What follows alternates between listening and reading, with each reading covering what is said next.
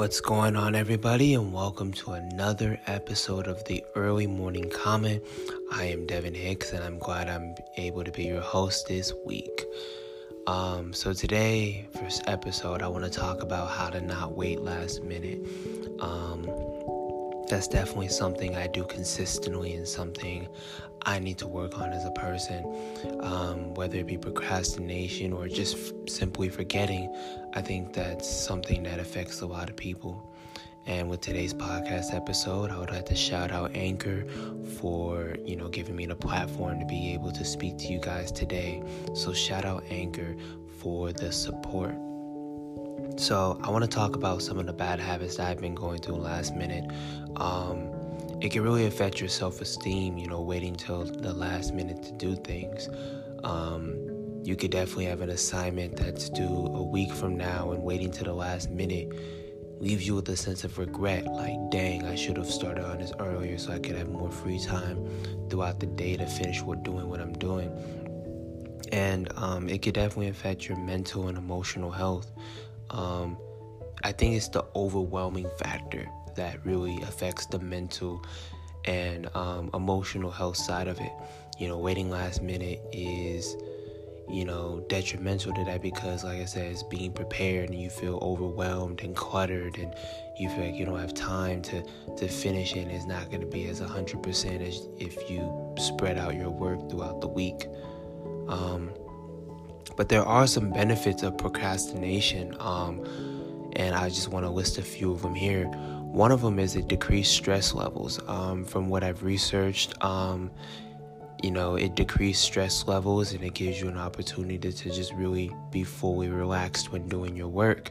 When it de-stresses you, it gives you a chance to recoup your mind. It gives you an opportunity to focus on one specific thing at a time rather than multiple things at one time. One of the other studies say that it boosts creativity. When you procrastinate, it sort of lets your mind, like I said, focus on many different things. And, if you take time out to procrastinate on a specific thing that you may not have the energy for, it gives you an opportunity to focus on other things that you might have energy for. When I procrastinate on certain things, new ideas for books or podcast episodes or even just, life pop into my head. Kind of an example, I don't know if this applies, but, have you ever been doing something that you don't want to do and you think about other things you need to do throughout the day? That kind of procrastination. And third, I think procrastination in a way could help us make better decisions. It gives us a lot of time to think about specifically how we're going to handle a problem.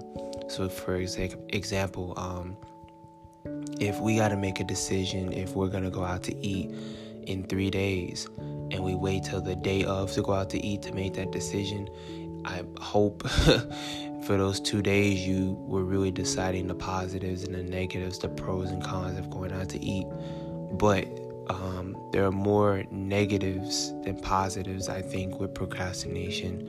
Like I said, it could affect your mental and emotional health. It can make you feel overwhelmed and cluttered. It can make you feel like you aren't being progressive with your life.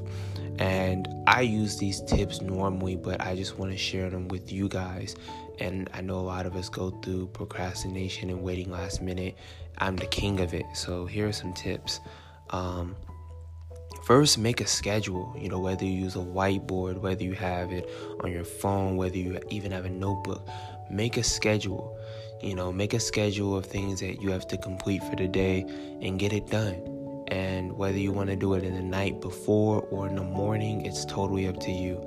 I know people that totally do well, making a schedule the night before, or even, I normally do it in the morning when I first wake up and do my morning routine. I normally write down specifically, what classes I have and what I need to do for those classes, or extracurricular work I need to finish. So definitely just make a schedule. I promise you, making a schedule will make you feel way more organized than you just going off the top of your head. Second is, don't overpack your schedule. A lot of us want to try to get as many things done in one day as possible. And most times when you do that, you're not fully going to get anything done because you feel overwhelmed, like I said. Like, if you know, just take one thing at a time. It's no different than, you're not going to learn how to ride a bike without training wheels. So just take it step by step, Don't overpack your schedule. Don't try to do as many things in one day as possible. Just get the important stuff done first. It's quality over quantity, It's quality over quantity. You want to make sure you're doing a good job over just having a lot of things to do, but it's not as great. The third tip I have for you guys is get rid of all distractions from your work area. So whatever you think is a distraction, just remove it.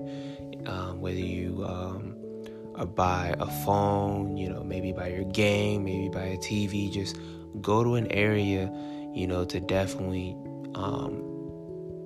change your performance.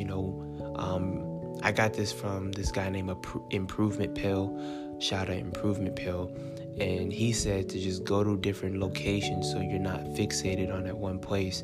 And for me, whenever I have work to do as far as homework, I sometimes go to the library. I sometimes go to a different room in my apartment just to get that done. If I'm writing something, I just like to go to different locations whether, like I said, a library or, somewhere like that. I don't like to be at my desk because that's where I eat. That's where I watch TV, that's where I edit, and my performance isn't as high. So just changing up the location really helps out a lot. And the last thing I want to say is believe in yourself. Take it one step at a time. Rome wasn't built in a day. So whatever you're trying to do is gonna get done. Just take it one step at a time. Don't try to run before you learn how to walk. And we all started from somewhere, and we're learning bit by bit, day by day. We're all learning each day as we go. And sorry for the tongue twister. I'm recording this very late at night, but we're all learning, each and every day on how to grow. And I think that growth is small. It doesn't just happen quickly. Massive growth is important, but, smaller growth is, in my opinion, better because you're really taking the time out to understand yourself. Like I said, quality over quantity. So I want to say thank you to everyone that tuned in to this podcast episode. Tune in to next Friday's video, and the topic will be up very soon. I want to say thank you to everyone that is very invested in the Early Morning Comment. I really appreciate you guys. I love you guys, and have a great day.